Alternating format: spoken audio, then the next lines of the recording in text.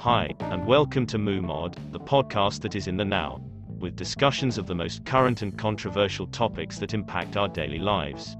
MooMod will be your source of soothing original stories, engaging article pieces, controversial opinion pieces that set the backdrop for interesting discussions, and of course our in-depth consumer and business reviews. So, sit back and enjoy our MooMod podcast.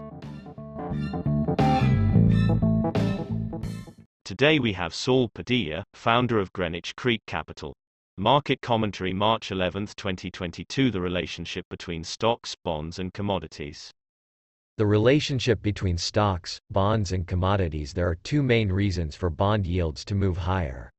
At the beginning of the economic cycle, GDP growth accelerates with no inflation. Therefore, bond yields and stock prices move up together in expectation of improving economic conditions, which translates into better earnings per share. At the end of the economic cycle, GDP growth decelerates with spiking inflation due to higher commodity prices. In this case, bond yields move up in expectation of the Federal Reserve, Fed, hiking rates to control inflation. This is when the decoupling of bond yields and stock prices occurs. In the first scenario, higher bond yields are an indication of economic expansion, thus the surge in stock prices.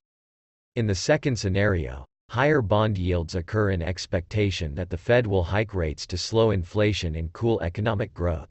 This is bad for stock prices. Additionally, higher volatility, VIX, readings, which result in big swings in the stock market, are typical of a late phase 4 economic cycle. Keep in mind that the stock market typically collapses in late phase 4. In this case, the best scenario would be a cyclical bear market lasting approximately a quarter or two. This is exactly where the stock market appears to be now, manifesting strong commodity prices, inflation, and weakening stock and bond prices. Lower bond prices equals higher yields. Usually this type of behavior marks strong turning points in both the financial cycle, stock market, and the economic cycle. Bond prices peak first, then stocks and lastly commodity prices in this order. Bond prices, TLT, peaked in early December, stock prices, SPY, in early January and commodity prices, DBC, peaked on March 8. This is not good for bonds, stocks or the economy. The end result is stagflation, where GDP growth slows down sometimes to even negative readings with accelerating inflation.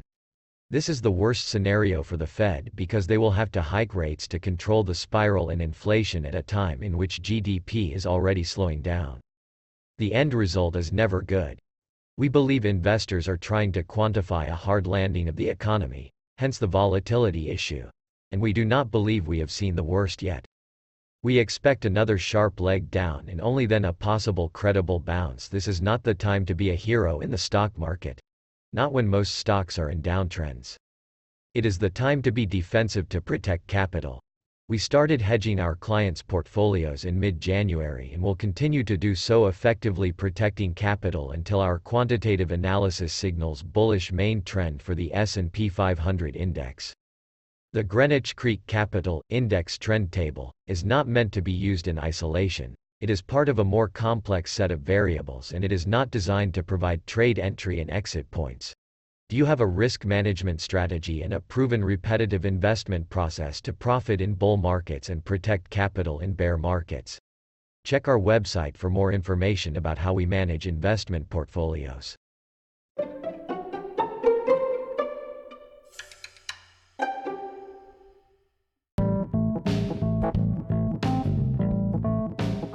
You have been listening to MooMod, the podcast for the now.